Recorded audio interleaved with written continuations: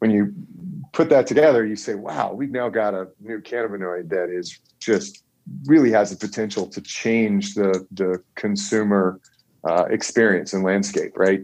This is Lit and Lucid, your after-work de-stress smoke sesh podcast. I'm your host, Lit. And I'm your host, Lucid, and we're going to take you on a journey. A journey to discover the truth and find the balance. Every week, we get deep on those thought-provoking topics that ooze out of the cannabis universe. But we also keep it real by illuminating important issues and people in today's culture. So kick back, consume your favorite cannabis products, and get cozy in the Lit and Lucid lifestyle.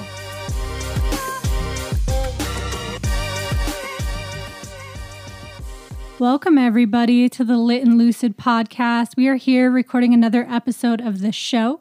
Today, we have Dr. John Vaught.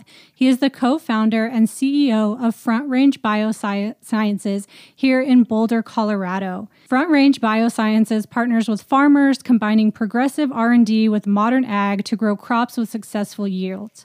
They also focus on growing communities and opportunities for the industry, as well as sustainable agriculture practices. So we're really excited to have Jonathan on. We haven't had somebody from Colorado on in a while, so we're excited to have some local folks on. And with that, welcome, John.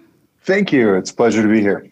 Yeah, we're happy to have you on. You know, farmers are one of our favorite things to talk about. You know, Lucy and I are always big on farms and farmers and especially sustainable agricultural practices. So I think it's a natural fit to have you on, and you're a local here. And so I know we got a great show today that Lucy and I are going to be stoked about, and I think our listeners are going to learn a ton of new things. And we always have to ask the proverbial icebreaker: are you a cannabis consumer yourself?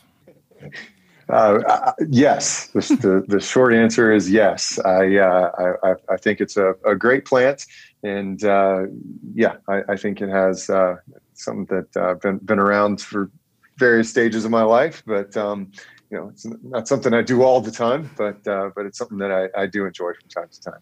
Well, the beauty of cannabis is that it has something for everybody. So even if it's not what everybody thinks of ripping a joint or something, I mean there's CBD, there's topicals, and there's a whole host of things. So that's good to hear. Yeah, I'm a big fan, and I hope that we'll get to dive into some of the science that we're working on here at Front Range and how we're unlocking some of these unique things that we can do with this plant. Well, let's just dive right in. Let's talk a little bit more about your background and your career and how that's all evolved and your education to lead you here to Front Range Biosciences. Yes, absolutely. Well, first and foremost, I consider myself a farmer, so we should, since you guys are fans of farmers. My background is primarily in biotech and in science, also on the business side. I have a PhD from the University of Colorado in Boulder in chemistry. And before starting Front Range Biosciences, I spent about 15 years leading cross-functional teams, developing new technologies, and building companies in human diagnostics and food safety. On the human diagnostics side, I helped develop several technologies primarily focused on serving pharmaceutical companies by providing things like lab tests for target validation, or even building data sets for clinical trial submission to the FDA. And then regulated laboratory tests for personalized medicine or early diagnosis of disease, for companies or providers like Quest Diagnostics. And then part of all of that was a lot of intellectual property portfolio development. Back in 2015, I saw the intersection of cannabis and agriculture as probably one of the biggest opportunities since the deprohibition of alcohol or even the internet, and founded FRB to deploy similar technology platforms from agriculture and horticulture that have been important in other crops that came before cannabis. And then the farming side, I forgot to mention, I also spent some time on the nonprofit side. I started a 501c3 here in Boulder called Mountain Flower Dairy. And I helped co-found and build that. And it was a lot of fun, educational nonprofit, and big volunteer workforce, and summer camps and workshops, and of course, goat yoga. And lots of fun with goats. So, that my first true farming experience, and kind of fell in love with it. And now I actually have my own small farm where I have goats and chickens, and occasionally when I have the bandwidth, we grow vegetables. Very cool. Yeah, that's pretty neat that, you kind of went back to your roots. It sounds like you're doing a lot with technology and kind of not some of these things that you'd expect with, farming per se, but it's farming now, in 2021. And so it's kind of a cool story how you were able to kind of merge both sides of technology and then just getting kind of back at the farm and getting your hands dirty with goats and goat yoga. That's cool. It's a lot of fun. Thank you.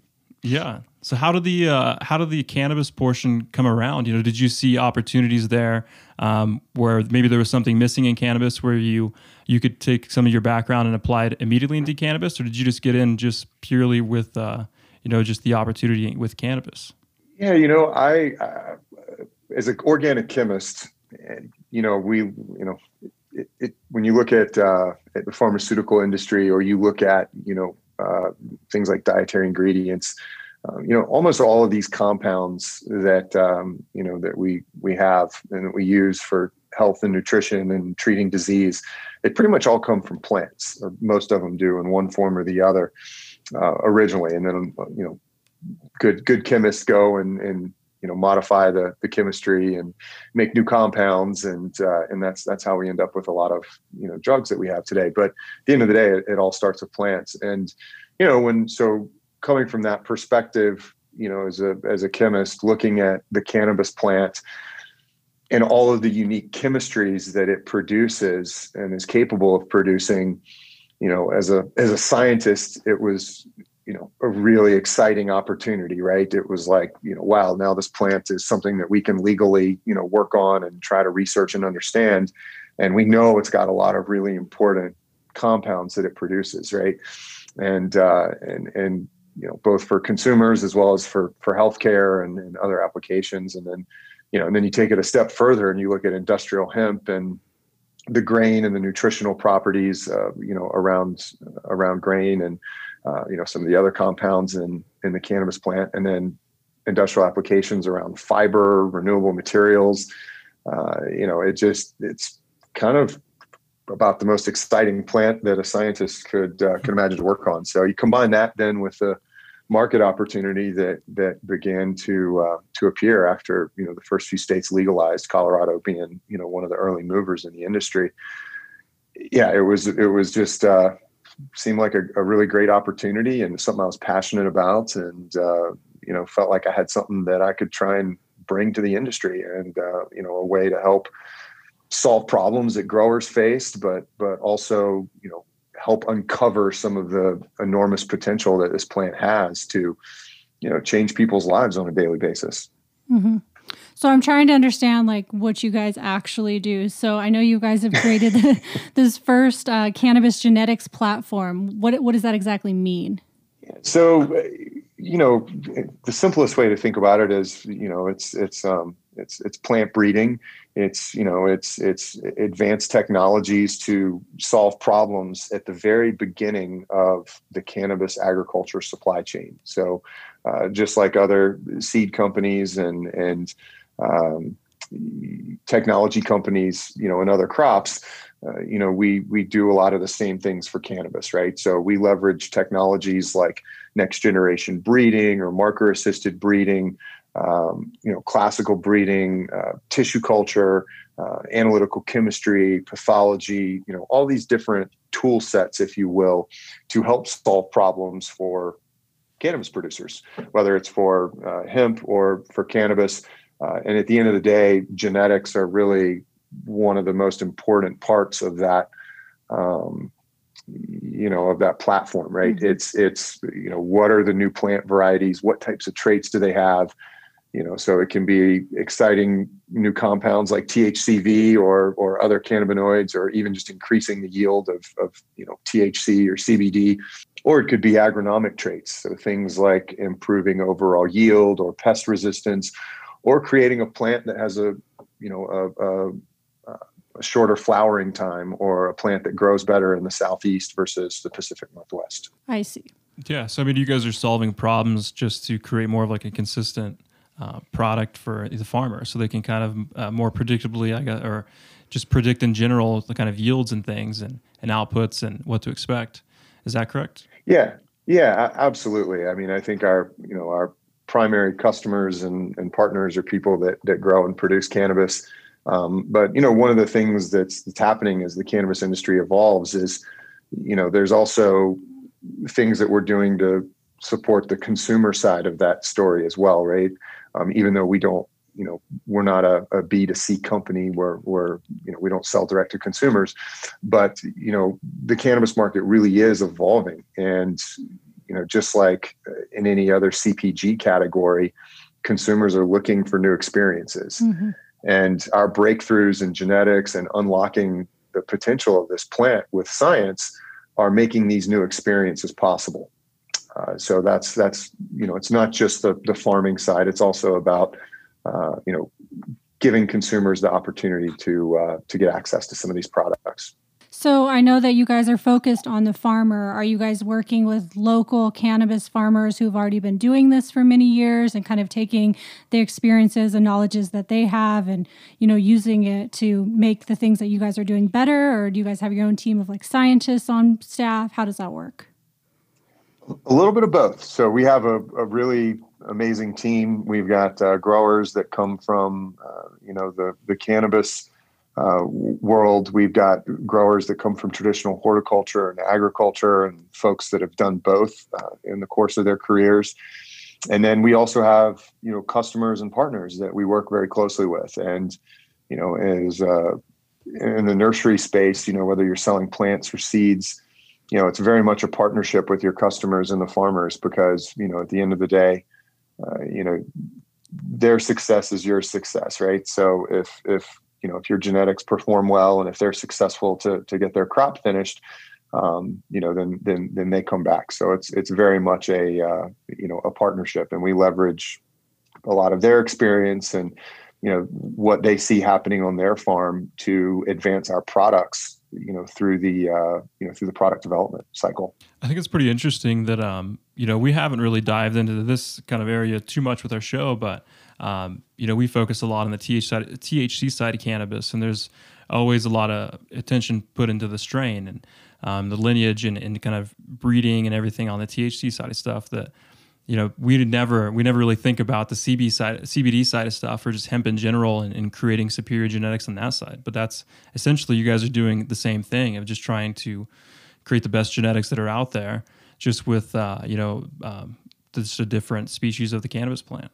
Yeah, absolutely. Scientifically, to us, it's all cannabis, mm-hmm. right? It's it's a genus of plant that covers all the different things that we think of in the category, whether it's industrial hemp for fiber and grain, or industrial hemp for cannabinoid production, or high THC cannabis that again, it's a high cannabinoid producer, but it produces THC versus CBD. So yeah, to us scientifically, it's all the same. So for example, when we run our field trial program in hemp, and we're looking at,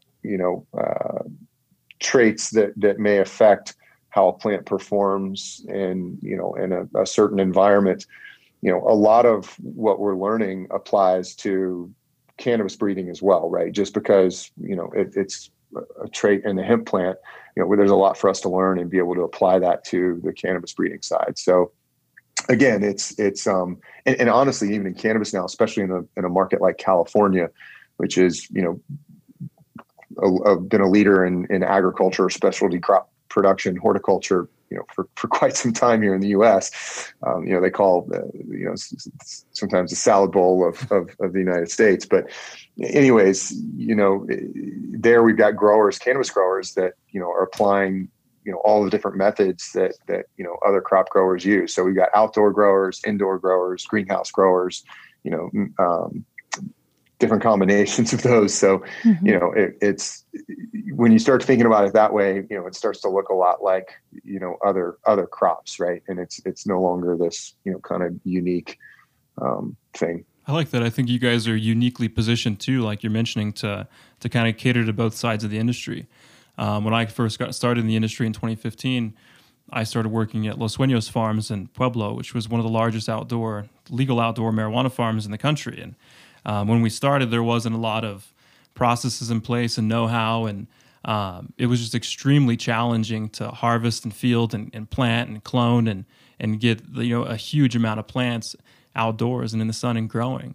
And a lot of that had to do with just compliance in general and the amount of tracking involved with the seed-to-sale compliance software the state used. And so I could see a number of benefits on the hemp side where you guys can help to establish these processes and these different kind of standard operating procedures, really, with just working with the plant in general, whereas we didn't have that opportunity where things were a little bit more restrictive because the plant did contain a high THC content. So I think that's already like a benefit where you could just learn from the plant, maybe using a hemp variety, but still take the knowledge gained and the science learned and apply it across the hall to THC. Yeah, absolutely. I think it's again, it's a way for us to try and maximize the efficiency of the program and how we can leverage what we do and on both sides to again try and help solve problems. And again, scientifically, it's all the same plant. Well, I was even thinking for Los Sueños, I know that they have a problem every year with trying to harvest before the frost comes in Pueblo. So maybe if they were planting genetics or varieties that, finished earlier or were optimal for Pueblo, Colorado growing, maybe that would be helpful. Absolutely. Yeah. And that's, one of the things that we've started to do a lot more of over the last 6 months and certainly for 2021 and beyond, is to offer, is to partner with some of these companies and help try to solve some of these problems. We've already got, for example, varieties that came out of our hemp program, at least one that showed pretty significant frost and snow tolerance. It got planted in spring, like we always do in Colorado. And then, it had, 12 or 14 inches of snow dumped on it last year. And, pretty much all of the varieties didn't, or most of them didn't make it except for this one. But it actually, it was buried under the snow for, a day and a half, and then it melted off like it does here in the Front Range. And plants bounced right back and survived. So, again, I think, we've got the ability and we're building the tool sets, to help develop these genetics to solve some of these problems. It doesn't happen overnight, though. A lot of people think it's, abracadabra. You know a plant's genome and you can magically, just use CRISPR and make everything perfect. And, and it doesn't really work that way. So, it takes a few cycles, especially when you're trying to grow outdoors and develop a crop that can handle, really challenging environmental conditions. But yeah, we've been able to do that. And on the flip side of that, just this last year, there was a bunch of flooding in some of our southeast field trial sites, and not only flooding, but even hurricanes and high winds. We actually had one plant variety that was so vigorous and tough that, most of the plants in the field got bent over, and a lot of them even snapped, and they literally, sprouted back up and regrew, and they still got a great harvest, even though it had a hurricane sit on it for 24 hours. That is some amazing stress training for the cannabis plant. Yeah. Well, that's great Exactly. for the farmers, people who are maybe on the fence. Farming's tough as it is. So, when you're bringing in, different variables where you've maybe never grown hemp before or cannabis before outside. And correct me if I'm wrong, I don't think that they offer crop insurance for farmers that are growing hemp or cannabis. So you guys are taking a huge risk. So if you can be working with a company like Front Range that are, at least providing you with some seeds that you have confidence in, that allows you to take that leap a little bit easier, Absolutely. Well, let's switch gears. We love to talk about all things space. And we saw that you guys actually were the first company to release hemp into space last year. So tell us all about that. Absolutely. It was a very exciting research project, and we were thrilled to be a part of it and have the opportunity to. So it was really a collaborative project between the BioServe group at the University of Colorado, which is part of their aerospace engineering program, and then they've over their history, done a lot of research through their relationship with the International Space Station, and so they were a key part of the partnership. And then also a company, Space Technology Holdings, that's working on different research applications for space travel and zero gravity research. So we teamed up with them to send some tissue culture samples to space, and they sat up at the space station in these special chambers that they carried along. And then they returned to Earth after 30 days. And then we've been working on analyzing at a genomic level and, trying to understand what, if any, changes or mutations happened, and, trying to better understand the biology of what happens to this plant in zero gravity. So pretty exciting stuff. And, it's very early stage kind of research. A little bit of this type of research has been done in plants previously. They've flown different plants, even live plants, and set up little kind of terrariums or like little growing chambers up in space to see what happens to plants, and all kinds of weird things happen. So this was really just an extension of trying to do that with a new plant like cannabis. So what do you hope to find, like different like gene expressions where maybe it produces like new cannabinoids, or kind of what do you guys look for? Yeah, I mean, that's certainly, the needle in the haystack, would be to discover something like that. It's typical with a lot of early stage research and development projects like that, or really just research.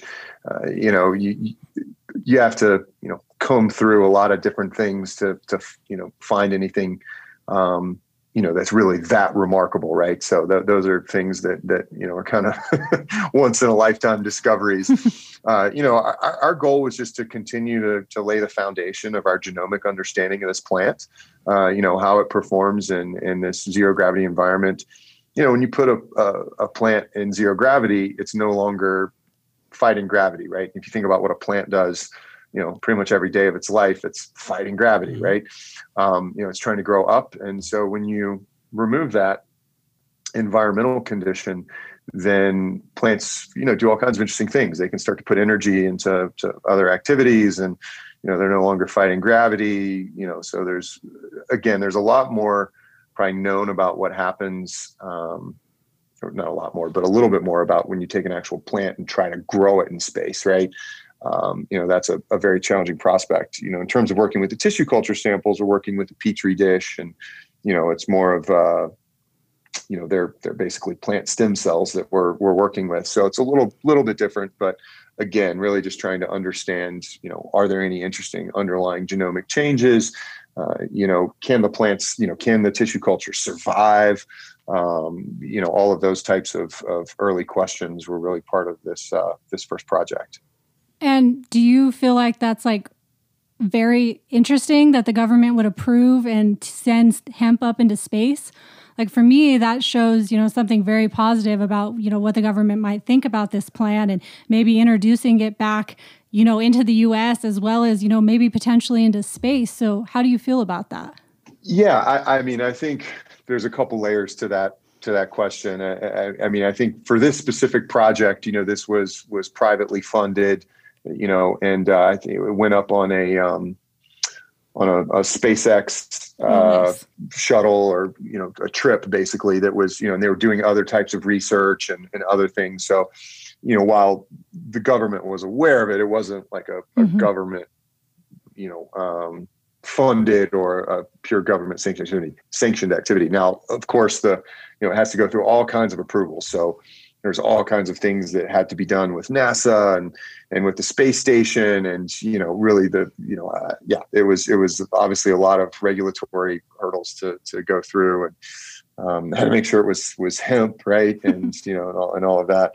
But yeah, I think the bigger picture that you brought up is just about the changing sentiment from the regulatory bodies in the U.S. and our government. I think we still have a long ways to go, but I think we're seeing some really positive signs, with the election cycle that just happened, and the continued legalization of new states, and I think the reality is that the science is clear, right, and it has been clear for a while that there's a lot of value in this plant, right, and it's not a it's not a harmful plant. It's it doesn't it doesn't cause all the problems that it was, promoted to have caused for such a long time, as part of a smear campaign. So I think we're seeing the tide shift here, and I think it's really exciting time, and yeah, I hope we're going to see more and more government sponsored research. We're actually working on some grants. We think there's new opportunities now, and so yeah, it's an exciting time, and again, it's never fast enough when it comes to regulatory bodies, but I think they're making progress. Yeah, I think it all takes time. I think especially from your background, I'm sure you got into it, and I even learned when I was kind of diving through some of the science. There's a lot of science that's already out there on cannabis, and a lot of precedents that's already been set. But then there's still a lot more that has to be developed, and I think the work you guys are doing is ultimately contributing to that normalization and that commercialization that has to happen. I think if you'd have just kind of started the industry and everybody kind of just started growing weed in their backyard or something and selling it to their neighbor, I think the regulatory agents would probably certainly frown upon that. But I think seeing companies like yourself with you have a backing of a PhD and a whole host of experience behind you in other industries, coming into this and applying science in a dedicated and a passionate manner to actually learn the science and apply it. I think the government has to sit back at some point and realize that there are some very conscious operators within this space who are trying to make strides and do this the right way. And at some point, it all has to kind of fall back on folks like yourself who are industry leaders and should be trusted with the science and to move this thing forward in a ceremonious way.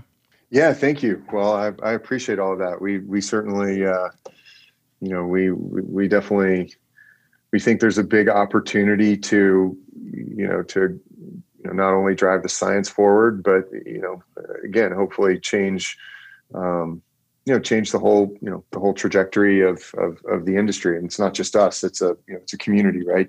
Mm-hmm. There's a lot of people that are still incarcerated from this plant, and I think there's still a lot of work to be done. And I honestly just feel really fortunate to be able to work in this space. If somebody would ask me 20 years ago, would you be, working in cannabis, or would you be running a company that is growing cannabis? I would have probably, fallen out of my chair and laughed. Yeah. So now here we are, and it's really exciting, but there is a lot of work to do. And I think we're certainly trying to uphold the standards and the values, that we hold dear and that we're passionate about. And hopefully move the needle forward on the science, but also, some of the social justice side and the other things that need to be addressed. Yeah, I think certainly no matter where your position is at, I think normalization helps. And I think that, there is still a fight that has to take place across the battle. I mean, for God's sake, we still have states like Idaho who are trying to just completely ban marijuana altogether, even, CBD and hemp. And I think that's a completely misguided approach. So I think, things like you're doing and simple things such as sending, tissue cultures of hemp or cannabis up in space, I think those are just like little things that help to change public perception over time. That, some of these things should have been changed years ago. And the fact that we're still talking about them, it's like, what more is it going to take? But I think the further that, we all put ourselves out there and just integrate it into our normal life of like, cannabis and coffee or something, I think that's what it's going to take to show, these few remaining either legislators or regulators, that they're wrong. It takes time. You're right. Yeah. No, I couldn't agree more. we need to keep up the fight until the battle's won. This is, again, there's a lot of good things happening. I think especially we kicked off the year in a very good way, but there's still a lot of work to do. But I feel like we're finally getting somewhere. So. It's exciting time to be a part of the industry. Well, speaking of progress, I know you guys just announced that you have a new product line of high THCV plant varieties. So first of all, tell us what THCV is and what that means for the industry. Yeah, absolutely. It's a really exciting cannabinoid that's been known about for a little while now, but it's been somewhat elusive for cannabis breeders and growers to be able to produce effectively. And with our genomics program and, some of all the breeding work that we've done, and of course I have to give a shout out to Dr. Reggie Godino and his whole team that he brought over from Steep Hill, in California. They've been researching, cannabis for, some of them, for quite a while.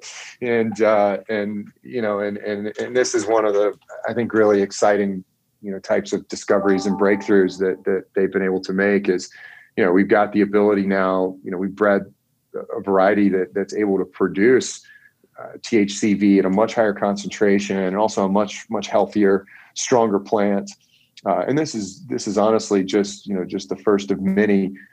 We've got multiple other product launches planned, in terms of being able to bring out different terpene profiles and make additional improvements. But again, being able to produce this pretty interesting minor cannabinoid. And the reason it's so interesting is because, when you look at the cannabinoids that we know about right now that are, that there's some data or, even anecdotal data or, experience reporting on, really THC is obviously what everybody thinks about and knows about. And that's pretty powerful, right? Most people that try it are like, oh yeah, well, I just, I felt that, right? Oh, yeah. Then you look at CBD, right? And, CBD is, was obviously gained a lot of popularity with, some of the potential medical applications and, really exciting. Then, beyond that, there's compounds like CBG and CBC, and those are, I think it's still a lot of research being done about what those do or don't do. But then when you look at THCV, it actually has, it has effects that people are reporting, at least, anecdotally. I have to put that out there that, these aren't peer-reviewed, double-blind clinical trials yet. But generally, people report appetite suppression. They report an energizing, like stimulant type of effect, similar to like drinking a cup of coffee, feeling clear-headed and focused. And, and then when it's consumed, with THC, they report a much more clear-headed feeling, euphoric, uplifting, and less, cloudy, sleepy, bring you down, couch lock type of cannabis experience. So when you put that together, you say, wow, we've now got a new cannabinoid that is just really has the potential to change the consumer experience and landscape, right? In a very meaningful way, much more than maybe CBD did, right? I mean, most people will take CBD, but, they don't tell you that, some people report different feelings, but I think most people generally, especially if you're a cannabis user, you're like, yeah, I've taken some CBD pills. Maybe I feel different, but not really. Yeah. Whereas when people try THCV, they're like, whoa, that's different. I actually feel that.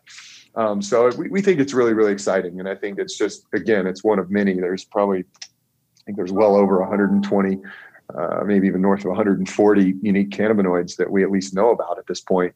And, we're just talking about a handful of them so far. And so we're really excited about THCV. That's what I was going to remark on is that there's so many cannabinoids, and it's sad that, we tend to focus so much on THC and then CBD, and a lot just gets lost in translation. I remember THCV from what was a couple of years ago on Strain Hunters.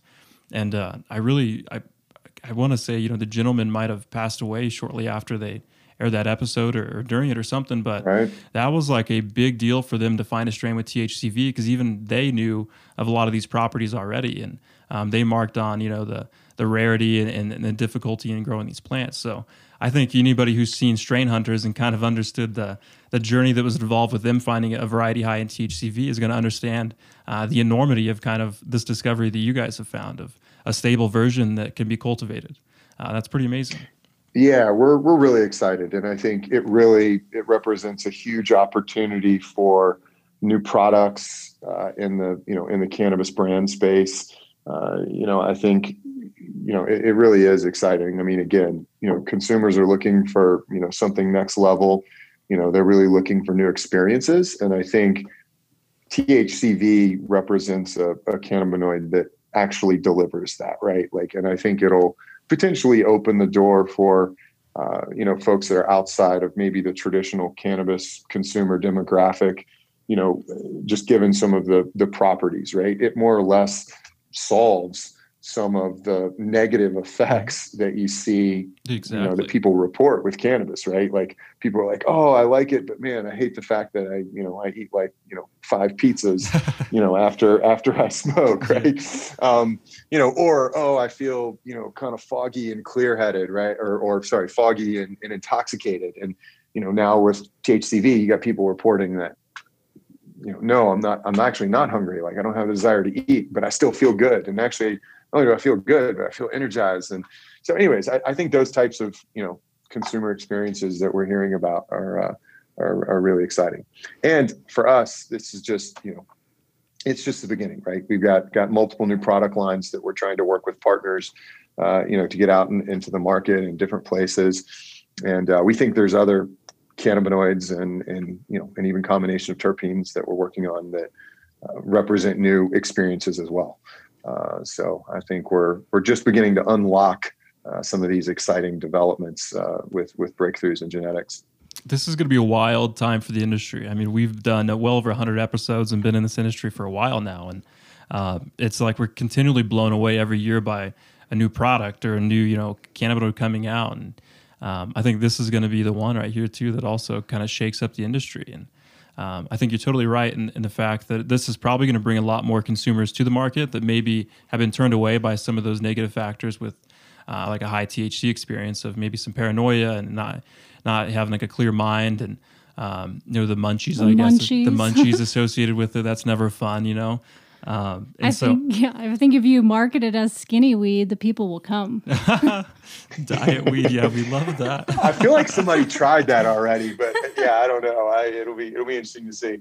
I think the reality is that nobody's just hasn't been access to it in the supply chain, right? Exactly. Like again, it was such a a lot of the growers we work with in California, they're like, yeah, we're trying to grow it, but it doesn't really, it produces like, very low weight and it's a challenging product. And I think, we're excited that hopefully we've been able to help solve that problem. Yeah. If you grow it and it's like, 1%, the cost to the consumer at the end of trying to compile an extraction would be like enormous. And, I think just making it like a mainstream product that you can mix in would be huge, I think. Yeah. No, absolutely. We think so too. This is exciting. This was like a pretty cool development. We really enjoyed kind of everything you shared today. And how can they find out more about Front Range Biosciences and what all you guys have to offer? Yeah, definitely. So frontrangebiosciences.com is our website. We're on LinkedIn, Facebook, Instagram. We also have, you can check out frbgenetics.com. That's where, we work with partners to reveal some of the, unique genetics that we have on the cannabis side. Those are 2 great places to start. And we'd love to chat with anybody who wants to learn more. Yeah. Planting season is coming up, isn't it? When does kind of that all kick off for the hemp side of things? Yeah, well, it's well underway. Most depending on what area of the country people are in. Right now they're getting orders ready, but most plants start going in the ground either in May or June. And there are some folks that'll start a little bit earlier in the warmer climates, but in general that's when they start. And same thing in California. Actually, we work with some year-round cannabis growers, so a lot of times they'll get an early spring crop going. Some of them plant autoflower crops, which don't rely on the daylight cycle to start their planting. So, yeah, spring is in the air. Yes. It's time for another season, and hopefully the weather will be kinder to us than it was last year. Between the wildfires and the smoke and the ash and the hurricanes and the floods, it was a pretty challenging year for farmers, I'd say. The poor farmers. All right, John. Yeah. Well, we had a great time. We like to end the show with just a fun little question. We are the Lit and Lucid podcast. So are you lit or are you lucid? I'm lucid. All right. There we go. Perfect. All right, you guys. Well, with that, I'm Lit. I'm Lucid. And that's it. Laters.